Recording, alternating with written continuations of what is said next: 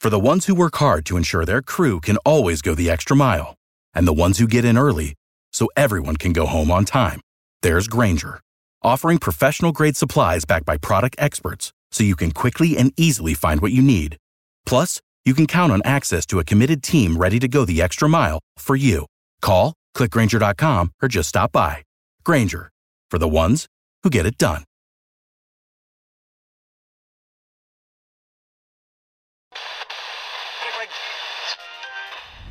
Welcome to the Culture of Things podcast with Brendan Rogers. This is a podcast where we talk all things culture, leadership and teamwork across business and sport.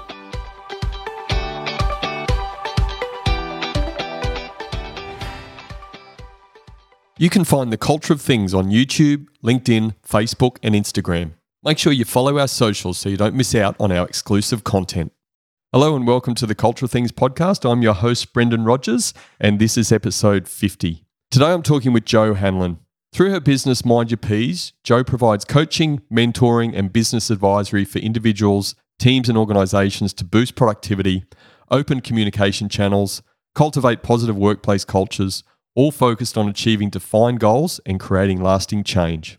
Many business owners have a real passion for their business but can find it hard to remain in balance, especially when it comes to dealing with issues involving other people. People-related issues can go rapidly pear-shaped, affecting your team, and your business performance, engagement, culture, and behaviours. To add in further complexity, running a business can be lonely and at times scary, causing uncertainty and doubt, especially when you have the added responsibility of providing certainty for staff in a compliance-heavy workplace, rapidly changing client needs, plus a volatile and uncertain business environment. Because you're at the center of your business, whether you're a solopreneur or employer, having a committed person or team of people who provide a sounding board, sound advice, and ideas based on experience may be the difference between you remaining sane and succeeding. Jo is passionate about helping people who are committed to taking action, who truly care about themselves, their team, and their business, and want to do this using a blend of head, heart, and intuition. The focus of our conversation today is the power and value of a structured advisory board approach to support achievement of your business goals. Jo, welcome to the Culture of Things podcast. Thanks very much, Brendan. Jo, it's a pleasure having you in the studio today. You've been the first guest for a little while in the studio. How does it feel? It feels fantastic to talk to people face to face, I have to say. And episode 50, this is a milestone for us. It's a half a century, Brendan. Congratulations. You should be feeling very proud of yourself. Did I get you as the 50th guest because you're 50? I wish. Thanks, I'll take that. Yep, yes, I'm 50. Great stuff. For today. Great stuff. Jo, let's get into our topic, but as we always like to start, give us a bit of background on yourself. And I'm particularly interested in this little journey you've had because you were a nurse, a registered nurse back in New Zealand. How on earth did you get into this space? I guess if I think about the underlying principle of my whole journey, it's about people, and it's also about helping people achieve their own goals, whether they're health goals when I was nursing and helping them get better from a physical point of view, to when I was in the corporate world and sales and marketing and business development.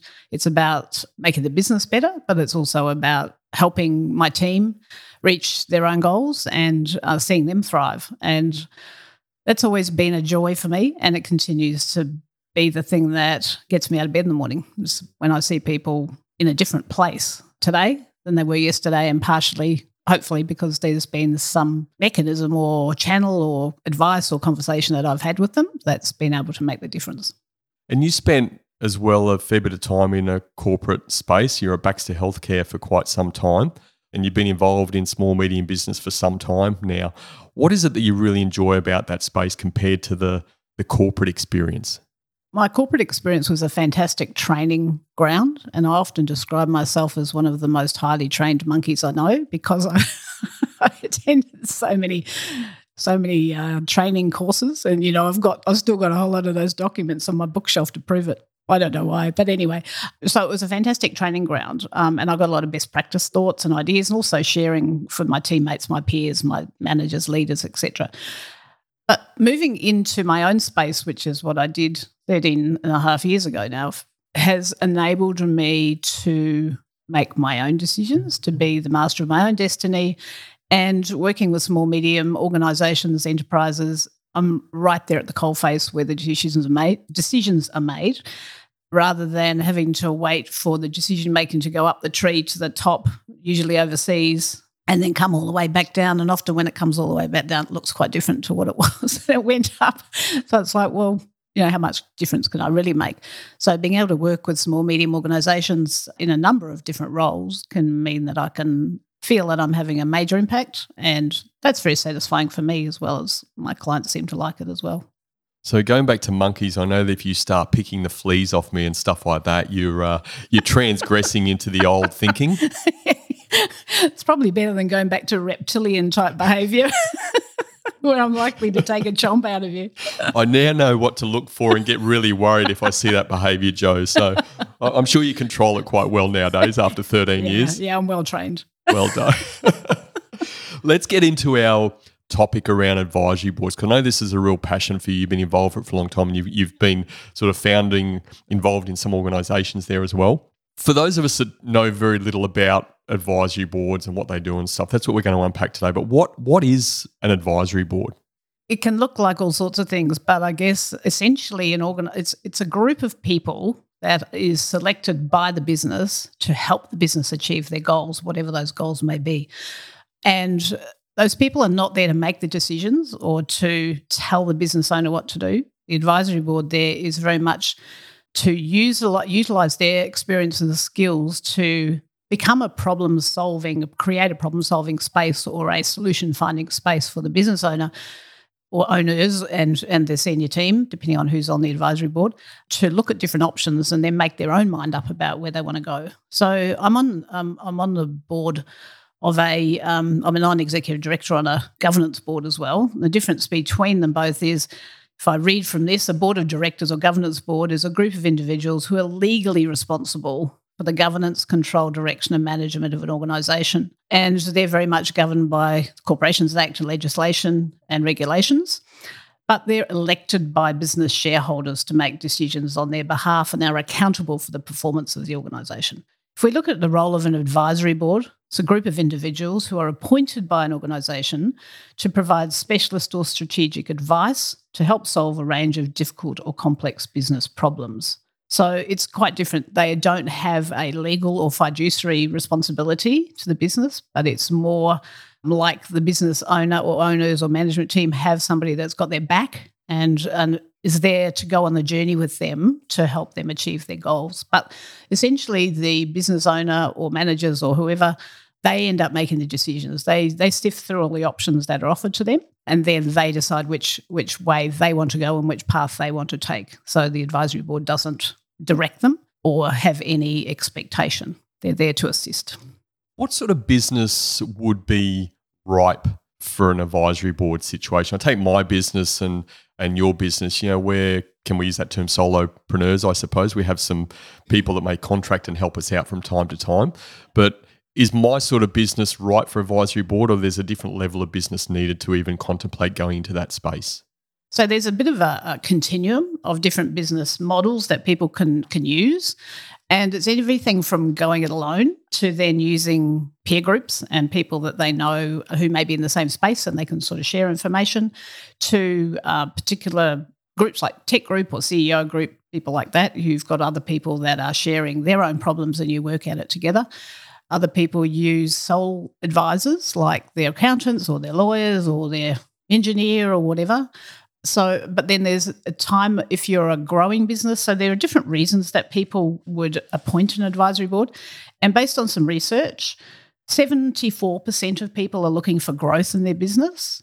17% are looking for succession planning. 5% are looking at increasing the asset value. And 5% are looking at sustainability of operations or their business model. So there's a number of different reasons, I guess. And there can be funded startups generally, to even corporations, because another number of corporations and even government departments around the world and now in Australia too are actually using advisory boards to achieve certain goals or outcomes.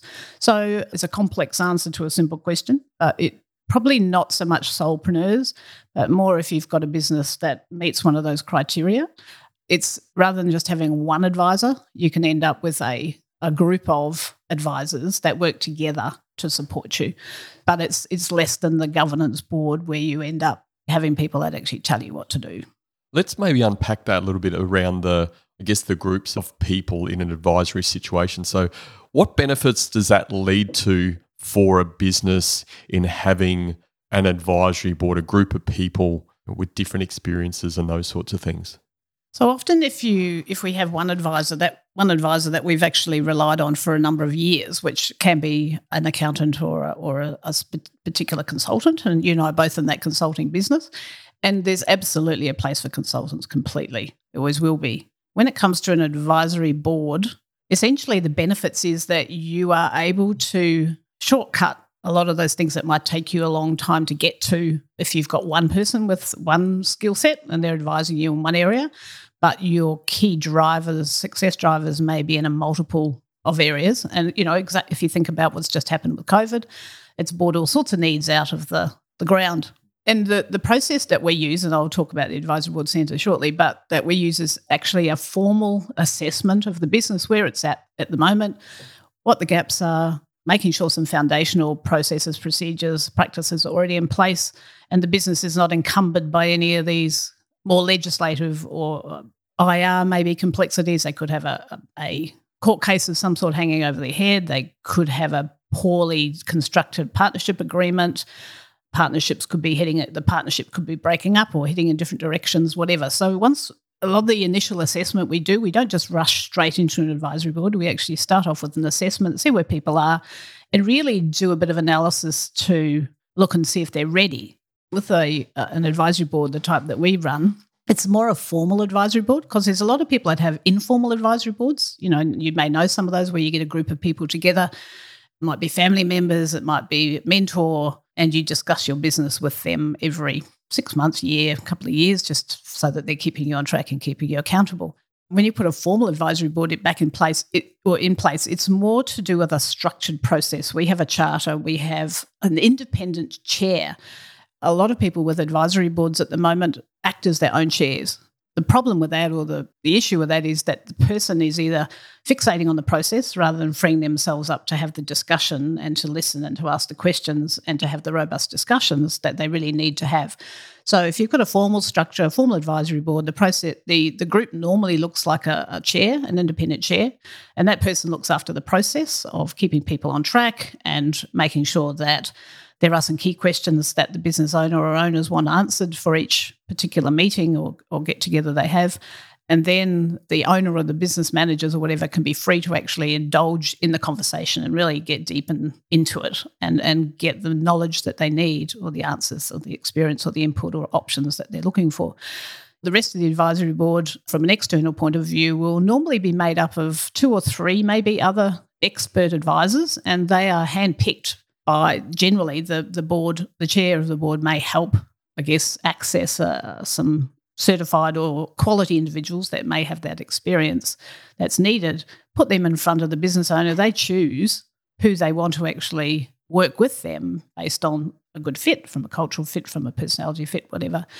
And therefore, you pull on people when you actually need them. The other good thing about an advisory board and a benefit is it can be flexible. So it can even be a pop-up advisory board if you really need it, just for 1 or 2 meetings to deal with a hot issue you might have at the time you need a specific piece of advice or looking at different options. And once you've gone through that conversation and selected which way you want to go, then you can move on, pick up the next piece, which may mean that you need a different type of advisor or expert to come on board for a certain period of time. So if it's a project-based advisory board, research is showing that the advisory board is normally in place for about 18 months. But if it's a longer-term goal, like an exit strategy or a long-term growth plan, then 3 years is probably a more normal time frame. Research is showing that that's what happens.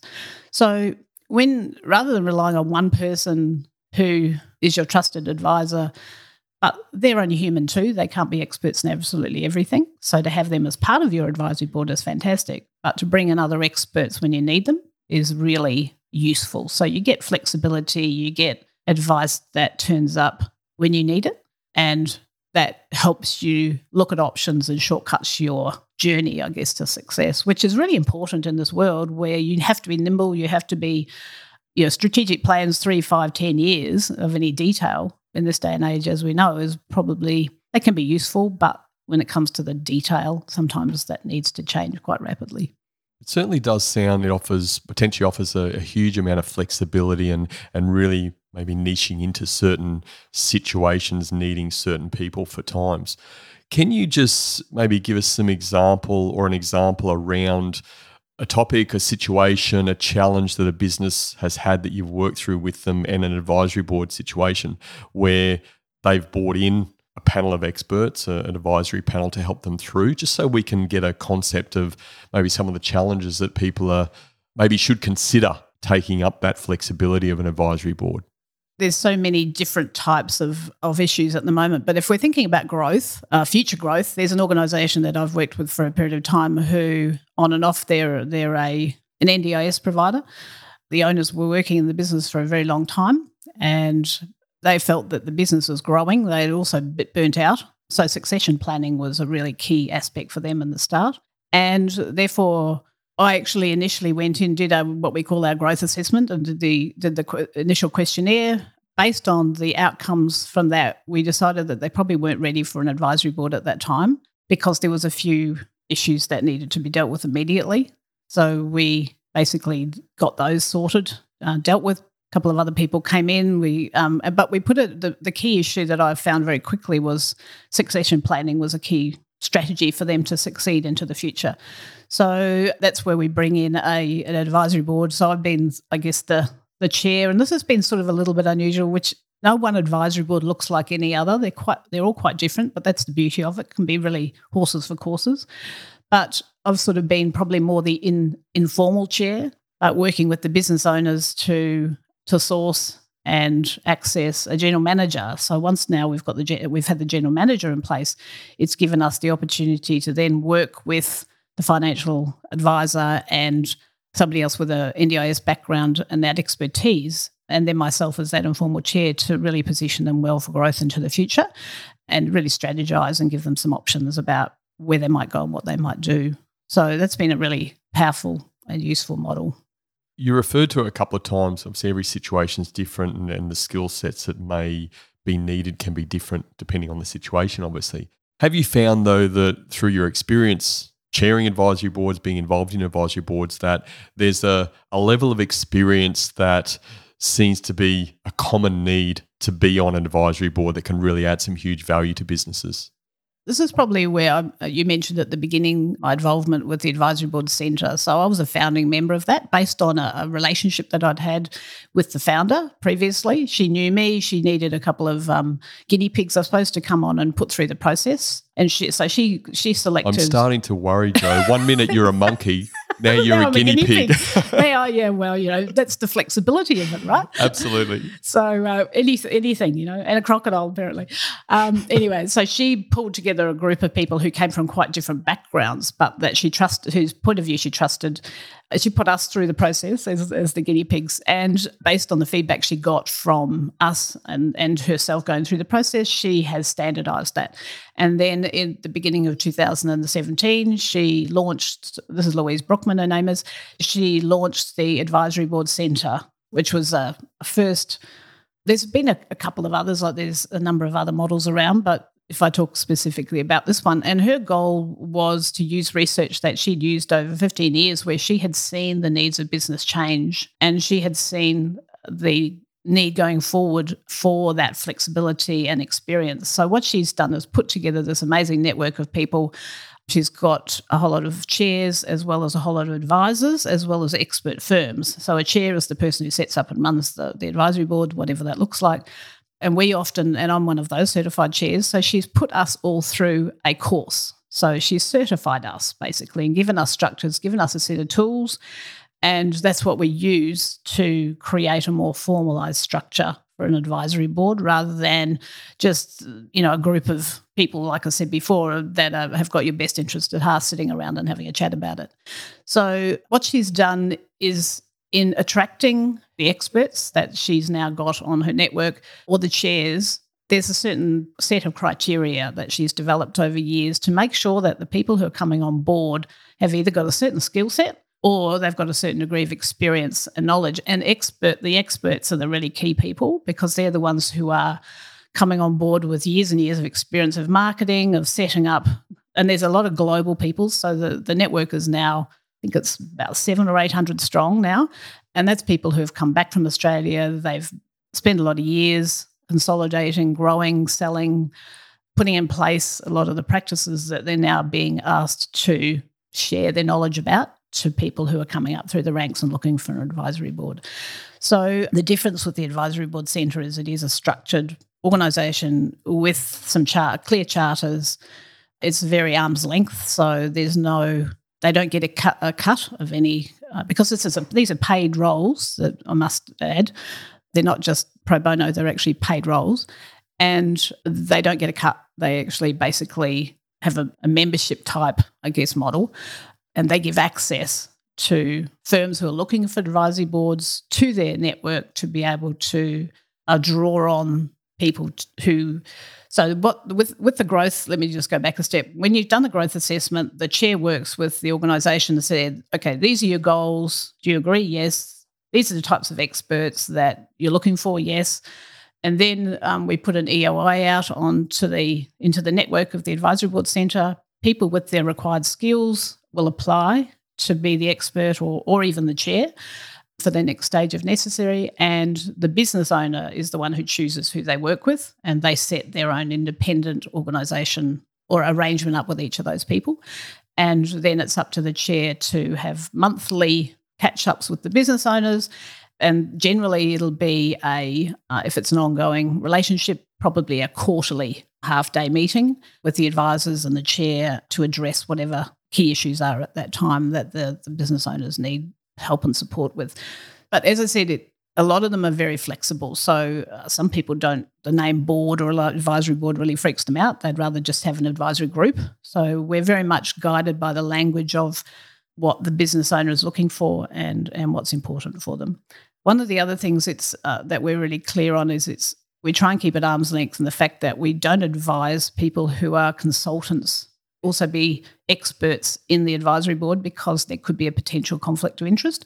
So you can absolutely have consultants working in the business. If there's going to be advisors that come in, when the advisors come in, we like them to have quite an independent relationship.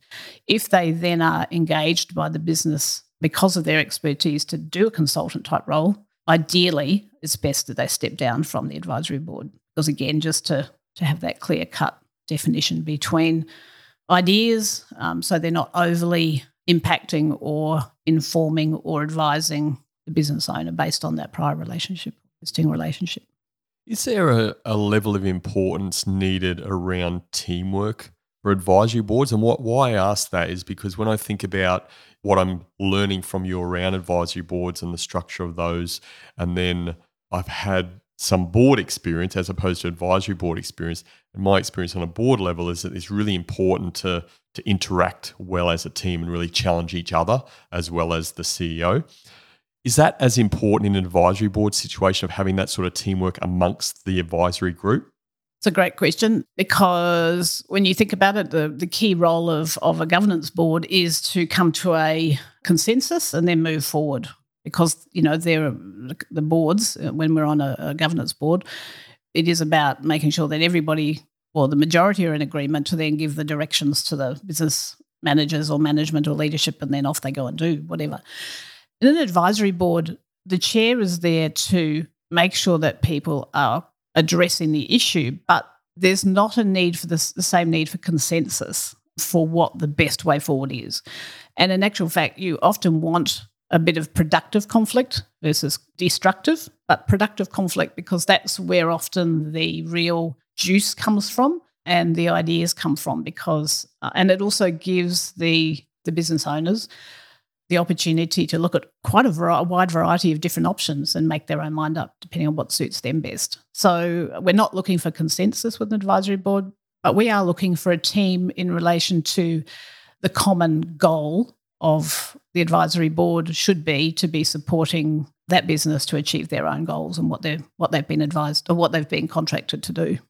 Just sticking on that theme too, is there a natural progression? Again, you hear about a lot of people that want to move into governance board positions. Ideally, they want to move into paid governance board positions. And there's always the talk around, hey, probably need to get some runs on the board in a not-for-profit type situation and a voluntary type scenario.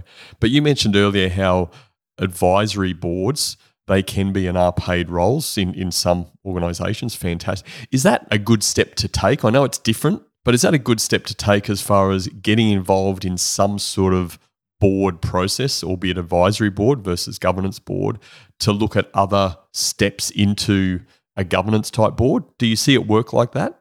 If we look at the continuum that we've actually got and that we use, governance board, I guess, is the ultimate. But that's not to say that all organisations want to go to that. And that's more publicly listed organisations or not-for-profits that are relying on input from all sorts of people.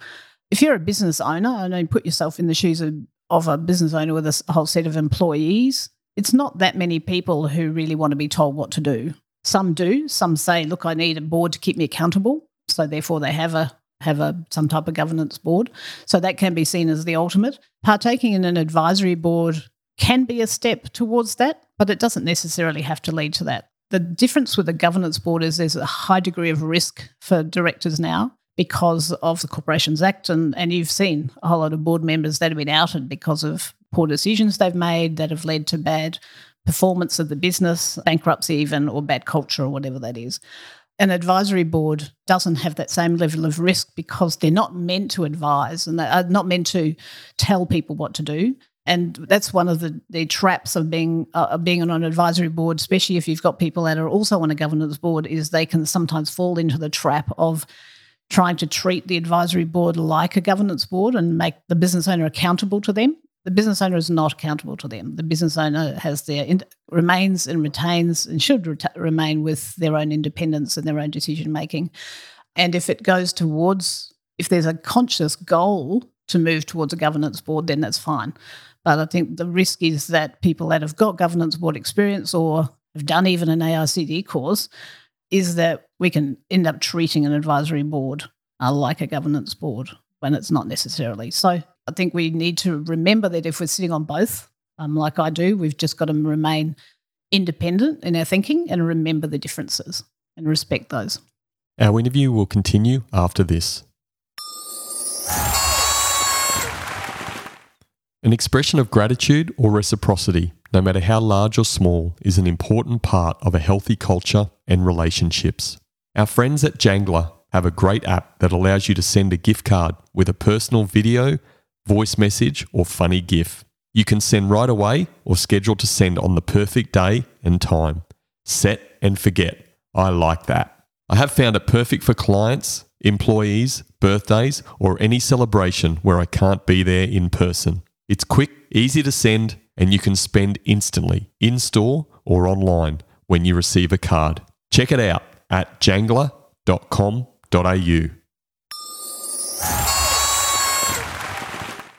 It's really a fascinating topic, I think, because the thing that's playing in my mind is that I'm not sure that there's enough information out there in the business space around advisory boards, and maybe this is the option, putting legislative requirements aside where some businesses have to have a governance board. But what's your take on that? Is there enough knowledge out there about advisory boards, the benefit of that? If I'm a company owner, my own private company, I might have 20, 30, 40 employees. I start to think, well, you know what? I didn't know much about advisory boards. That seems like a pretty good option for me. It's my business. I want to maintain control, and having a governance board, I'd lose that. Is there really enough knowledge around this and understanding the benefits of advisory boards for business owners, particularly private business owners? Look, it's a very new model. When Louise, the founder of the Advisory Board Centre, and I'm talking about her mainly because that's who I know. I'm not talking about the other people around who have a similar type of business model. But when she went looking in the world, Canada was probably the only other country at that stage that had some research-based or structure-based practices that she could actually talk to. Now that's changing, but I know Louise and the Advisory Board Centre are working with a number of universities, even in Oxford now and in Canada, to actually get some more robust data to even make this more widely known. So the data and the research shows that probably 6% of the business across the OECD part of the world could probably benefit from having an advisory board. So it's not for everybody. So some people think that it's a great idea, but when they actually get into it, they're either not ready or it's not really going to benefit them too much. And some people are looking for a governance board. But if it's like anything now, Brendan, if you're looking for information, if you go looking on the net, do some research, but do the research with people who are actually practicing it and who have got some good structure and knowledge and framework. So it is a very newly discussed business model. But there's certainly a big need for it in a lot of businesses based on those areas that I talked about that would benefit from it. And it's a very viable option. But, do the research. Yeah, very much so, a very viable option. What would you also referred to maybe the business is not ready for, it's not right for them. Give us an example when that would be the case. What sort of business wouldn't it be right for, or timing in their business that it's not right for? So that's when we normally do that analysis, as I mentioned at the beginning, because based on those questions and how they're answered, it could well be, as I also mentioned, there could be some other more fundamental problems that need to be dealt with first, whether it is structural. There's one business I know that set up and took on an advisory board only to find that the business partners ended up going in different directions, because when they did the growth analysis survey, what happened was that both partners recognised that their dreams and goals for the future of that business were quite different. And they talked about it more and ended up saying, you know what, I'm wedded to this way. The other person said, well, I'm wedded to that way. So they basically went off and split the business and did different things.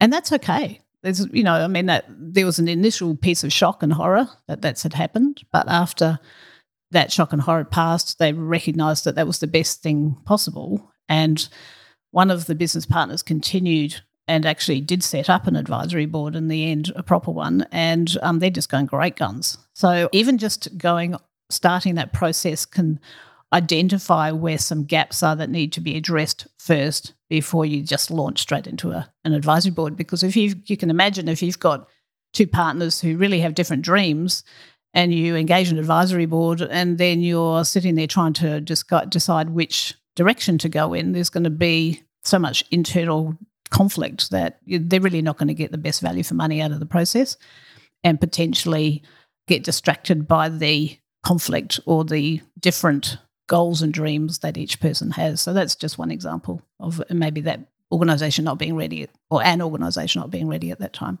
Yeah, it's a great example too, because I know through my own experiences, sometimes it can be a challenge to get business owners, business partnerships onto that same page, and it really has an impact on the rest of the business if you can't get some sort of alignment. And sometimes that alignment's not possible and they need to move in different directions. But often people avoid having those discussions. So, even just the process of engaging in that initial survey and opening yourself up to that, because it takes a lot of courage, can take a lot of courage for an organisation to do that. So once they've done that, then it's about being willing to make the changes needed, or it's just going to stagnate.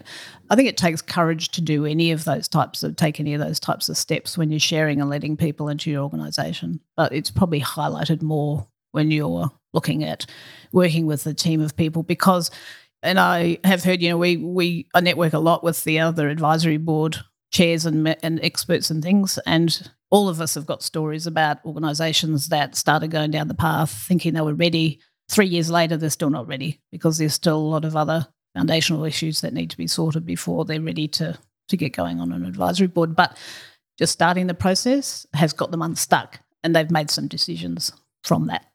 You mentioned networking, and I have to say, I call Mark Charette a bit of a networking tart, the male version, and I mean it very affectionately. I think you're the female networking tart. You're very, very You're very, very connected in some fantastic organisations and people around you. It's a little bit off topic. Why is that so important to you to have those sort of connections and those sort of relationships? Wow, that's a deep question, which is probably deserves its own podcast session, but. And you warned me that might happen. But I think the thing that is important for me is I know myself pretty well. Part of being the most highly trained monkey, I know I've probably gone through about 50 different personality style analyses, questionnaires. What I know is what I'm good at, what I'm not good at, what I like, what I don't like. So it also helps me in my selection of my clients. So who I work with, who I don't, or who I refer to other people. And for me, I want to make sure that when I'm referring to other people, I know them, I like them, I trust them, and there's some history of some good work experience.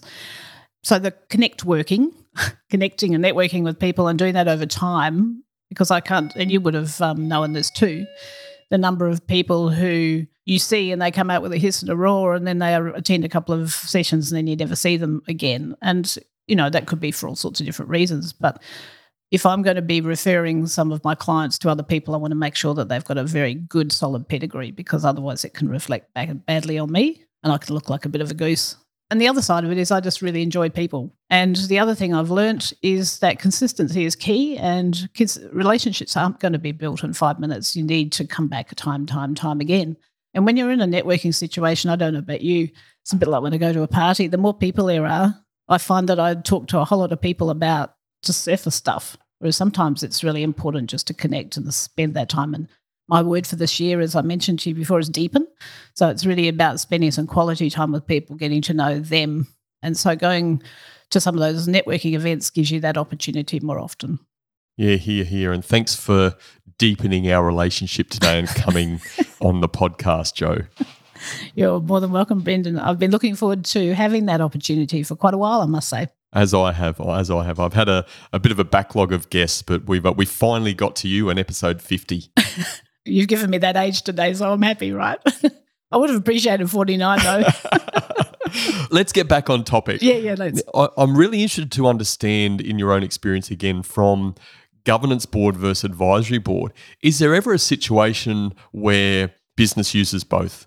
Generally, though, it'll be a bigger organisation where they've got some departments or divisions, could be a government department, and that's what research is showing or experience is showing through the Advisory Board Centre. That's not my area of focus, but a number of my colleagues, some of them even work in some organisations and share their expertise still because one of the really important things about being an expert, just as an aside, and I didn't add this before, is currency of their knowledge.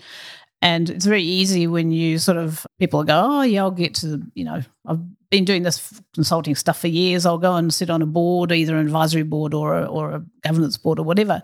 The important thing is to remain current, even more important in this day and age because things are changing so quickly, right?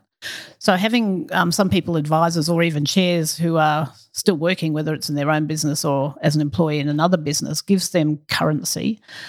But a number of bigger organisations are seeing the value of having advisory boards as part of their divisions or their departments to get a certain job done and to buy in, I guess, expertise that they don't normally need as part of their business model, but they could benefit from it for a short period of time. So it's an alternative. And a lot of people like that because they still like to have somebody that's really independent, is highly skilled, or has done an enormous piece of work, like one of the advisors on the Advisory Board Centre set up the whole Virgin Rewards program a number of years ago. So, having somebody that's got a breadth of experience with a program like that's been such a global success over the years is a fantastic person to have on your advisory board, right, as an advisor. So if that's what you're looking for, a way to reward clients, customers, etc. Another advisor I can think of has grown multiple businesses and sold multiple businesses for multiple millions of dollars. So again, if you're looking to grow and scale your business,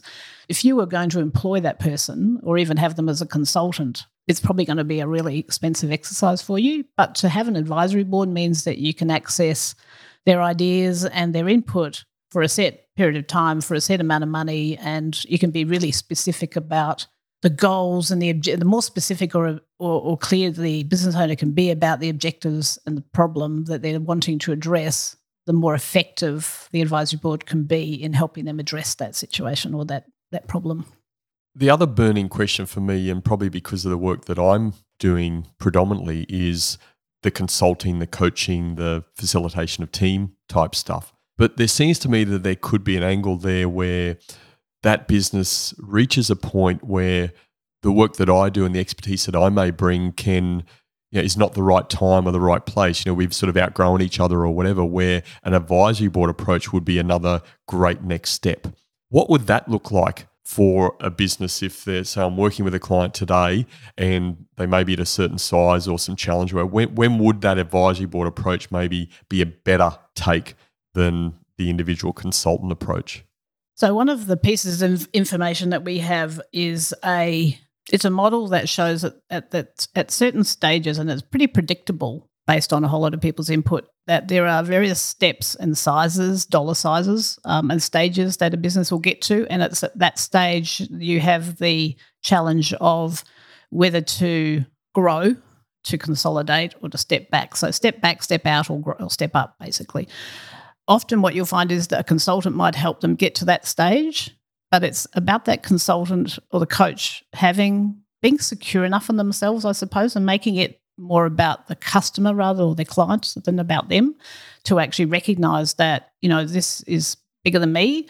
I've given them everything I know, and so we really need to bring in another set of expertise or skills to let that business go to its next level.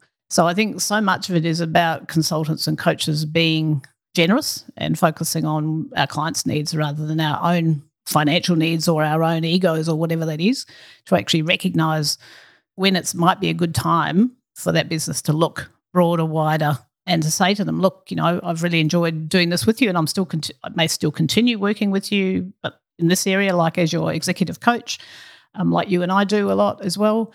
But for this next growth situation or this next growth goal that you have to go from 5 million to 10 million, we need to put in some extra technology, some extra machinery. We need to export overseas. We need to really amp up our marketing. We need to form some really key relationships. We might need to acquire another business, whatever that decision is. If we're not the right person to help them with that, I think it's really important to then say, well, look, who else can we reach out to? And we either maybe it's a time to look at either a pop-up or a longer-term structured or informal advisory board, because then and the reason that having a structured or formal advisory board helps is a lot of people like to have a framework that they can hang their hats on and they can feel secure in, and it helps everybody manage the process. And again, if you've got an independent chair that helps manage that process, then it can allow the conversation to be focused on what it should be rather than trying to solve the conflict problems or the people who think that their opinion's better than somebody else's and you should be listening to that person, not that person. Whereas a chair and an advisory board is about, okay, guys, we're here for the client. We're here to help them achieve their own goals. Therefore, we need to focus on them. We've talked a lot about the pros of advisory boards, and for me, I see a lot and I've heard a lot today, so thank you for sharing that. There's always some cons around everything we do. For you, what are some of those cons in advisory board situations?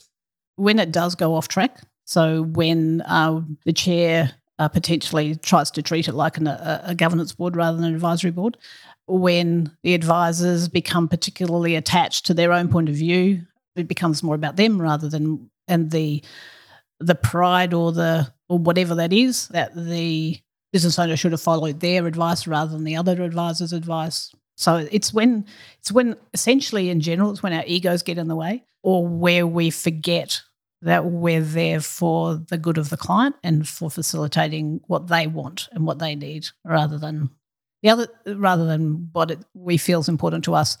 The other piece too, it's when the advisors don't feel comfortable, maybe it's not a good fit, and when they may need to step down or back or out and say, look, what you're looking for is I'm not the right person, somebody else might be a better fit for you. So then it just comes back to ego, but it also can come back to financial security for that person too, which can be a battle. So it's always, I think, about we're staying focused on the client, what's best for the client, then that's when it's going to work far better. But we're human beings, right? And we've got our own frailties and our own challenges, and that's where having a really rock-solid chair is, and that's a different skill set in many ways from an expert advisor or an advisor, because the chair is more about the people dynamics and that keeping people on track and on process, whereas the advisor should be, a lot of them are really creative and big thinkers because that's what they've been paid the big bucks for, and that's where they've got some really great gains for their clients in the past. I want you to give two bits of advice. Firstly, a bit of advice for a business owner, leader who is in a situation, in a rut, whatever in their business, what advice would you give them about looking into or taking into account an advisory board situation? What do you think their first step should be to start to consider an approach like this to help them? Well, there's so many, but one of the pieces would be, have you got some clear goals and objectives in mind? Because that's where you're going to get the biggest bang for your buck, because we can really zero in on who and what is going to be the best area and person to help get you there. So rather than going, oh, I want to grow, but you don't have a strategic plan or you don't have any clear goals of like, I want to expand overseas, or I want to take over another company, or I want to I want to go to an IPO, or whatever that is, the clearer you are about that, the easier it is going to be to at least start off in the right direction and see whether an advisory board is the best way to go or an initial way to go. And as I mentioned before, even if you have a pop-up and try it for 1 or 2 sessions, then you can go, wow, yeah, this is really adding value or not. So that's one piece. And it's about honesty and transparency. If you're not comfortable sharing details of your organisation with other people, then it's going to be very hard for anybody else to be able to help you. So being willing to share and to be open to ideas and to take on board some of those ideas to move and be committed to taking some action, I think that's the other piece. Because, again, a lot of people think they are ready, but they're not really ready. But then that's where the beauty of an advisory board is, because the power and the choice still remains with the business owner. And that's what a lot of people worry about. So it's really getting more knowledge about it. But get it from people who know what they're talking about rather than, just any old person. One thing I will say, that I see a lot of people go, I want to have my trusted advisor that I've had beside me. I want them on the advisory board still. So I often challenge them and say, if that person was the best person for you and you still want them on the advisory board, or you really strongly want them on there, why is that? Because if you value their advice so much and they were adding so much value, potentially you would already be there or already be well on the track. So I think it's really important for people to take a good hard look at who they're working with and still keep working with them if they're adding value in whatever, but look at the advisory board for additional expertise and additional knowledge and be open to that, rather than just taking your informal advisory board, making them formal and then expecting it to be very different, because it may not well be. It may not be. Great advice, Jo. You're such an overachiever. You've given 3 bits of advice there, haven't you? Gee, thanks. I like being an overachiever. Absolutely. There's nothing wrong with it at all. I want you to give a bit of advice on the other side of the coin. If there's people out there that have learned a bit today around advisory boards, they've never really considered it, they're very experienced in their own space, and they thought, well, you know what, I think I could add some value, or, really want to give back to helping organisations. What advice would you give them about taking a step to determining whether taking on an advisory board position would be good for them? I guess it depends on whether you want to do that formally or informally. And there are a number of people that have set up their own informal advisory board groups as part of their consultancy, and that's working very well for them. And I know a handful of those people, and they're very good at it. So it depends on if you like structure or not, and if you feel that you need some guidance or not, because some people like to have a framework and fast track, whereas others are happy to suck it and see and learn from the mistakes along the way. But if you are interested in doing it from a formalised point of view, read about it, because there is some more knowledge out there, quite a bit of knowledge, and it's getting more and more.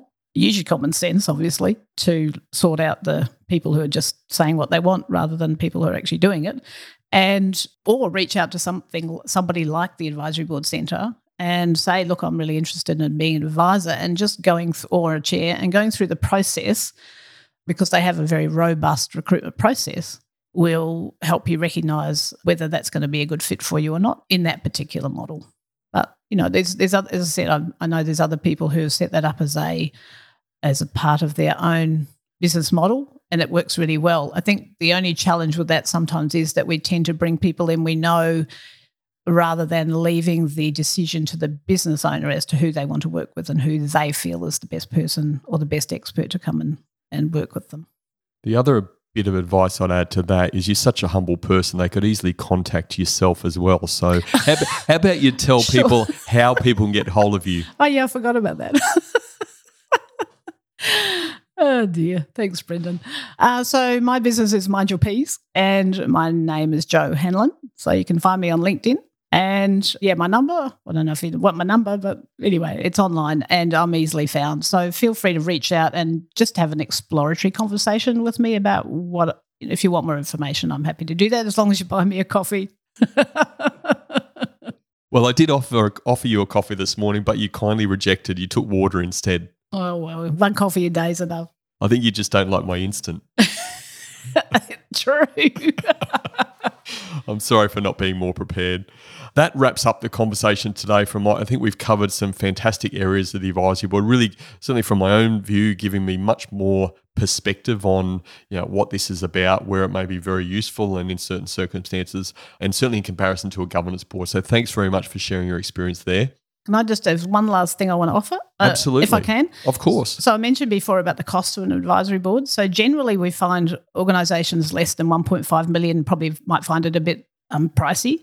So the sweet spot is often 1.5 to 100 million. Okay, so and businesses that are between that space will probably, as an entity, will probably find it useful. That's not saying, as I mentioned before, division or a department of a bigger company mightn't find that useful, because they will or they might. So, and the general cost, if we look at it, a guideline is probably around 40 to 50,000 a year as a cost to have a chair and two advisors, but that just gives you a ballpark. Okay, so it's about judging that affordability and whether that's something that you can afford or not, because are wanting to obviously get paid for their expertise. That's not the whole reason, because people are very happy to provide. A lot of the advisors and chairs are very happy to provide guidance, help, and share their knowledge. But at the same time, it's about recognising that, and that's where the formal structure comes in. There's a parting comment. No, thank you for sharing. I mean, in my humble opinion, that's a really sound investment to get the outcomes that we've spoken about, and is indeed possible through that advisory process, particularly of a business of that size that's turning over that sort of money. A very, very small investment for massive potential payback.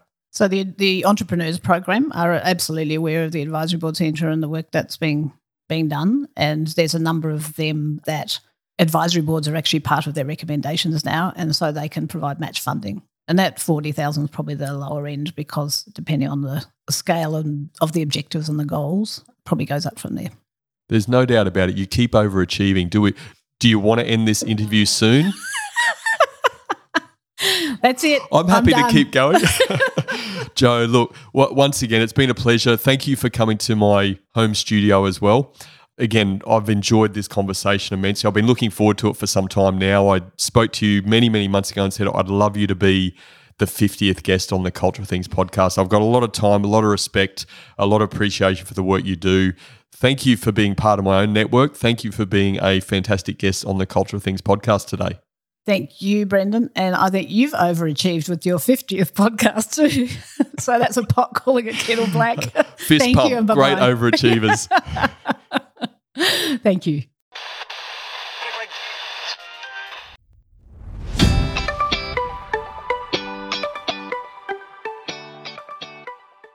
It was a number of months ago when I asked Jo if she'd be interested in being the guest for episode 50. Thankfully, she said yes. Jo's been involved in our LinkedIn local Central Coast community since it started. She's a prolific networker, or as Jo likes to say, a connect worker. Testament to her, she lives quite a distance from where we hold our events, and she consistently turns up and builds trusted professional relationships. It was a pleasure talking with her, learning about advisory boards and the benefits they can bring to many businesses. These were my 3 key takeaways from my conversation with Jo. My first key takeaway: leaders must ensure their knowledge is current. In order to do this, leaders must be lifelong learners. It should always be a case of many years of experience, never 1 year of experience repeated many times. For leaders involved in advisory boards, maintaining current knowledge is absolutely critical to the success of the board and the business it's supporting. My second key takeaway: lack of humility is the root of all evil. This is especially so when it comes to advisory boards. Advisors must never get attached to their own point of view. They must ensure their focus is all about the business, not themselves. Having an experienced chair who focuses on people dynamics is critical to ensure a lack of humility factor doesn't derail the advisory board objectives. My third key takeaway: the best business leaders are honest and transparent. As leaders, being comfortable with being vulnerable is critical to building trust. In order to be vulnerable, you have to be honest and transparent. When this level of honesty and transparency is present, information sharing happens and people are open to new ideas. This honesty and transparency are key traits of successful leaders. So in summary, my 3 key takeaways were: leaders must ensure their knowledge is current. Lack of humility is the root of all evil. The best business leaders are honest and transparent. A shout out to an old friend of mine, Paul Mealy, who I worked with many, many years ago. Paul's an avid listener of the podcast. Thanks for the 5-star review and comment, Paul. Great to know you're taking some gold nuggets from every single interview. If you have any questions or feedback, please feel free to leave a comment on the socials or send me a message at brendanrogers.com.au. Thank you for listening. Stay safe. Until next time. Thank you for listening to the Culture of Things podcast with Brendan Rogers. Please visit brendanrogers.com.au to access the show notes. If you love the Culture of Things podcast, please subscribe, rate and give a review on Apple Podcasts. And remember, a healthy culture is your competitive advantage.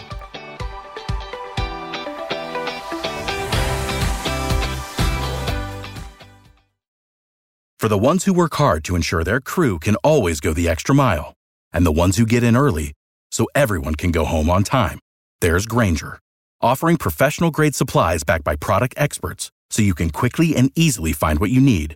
Plus, you can count on access to a committed team ready to go the extra mile for you. Call, click Grainger.com, or just stop by. Grainger, for the ones who get it done.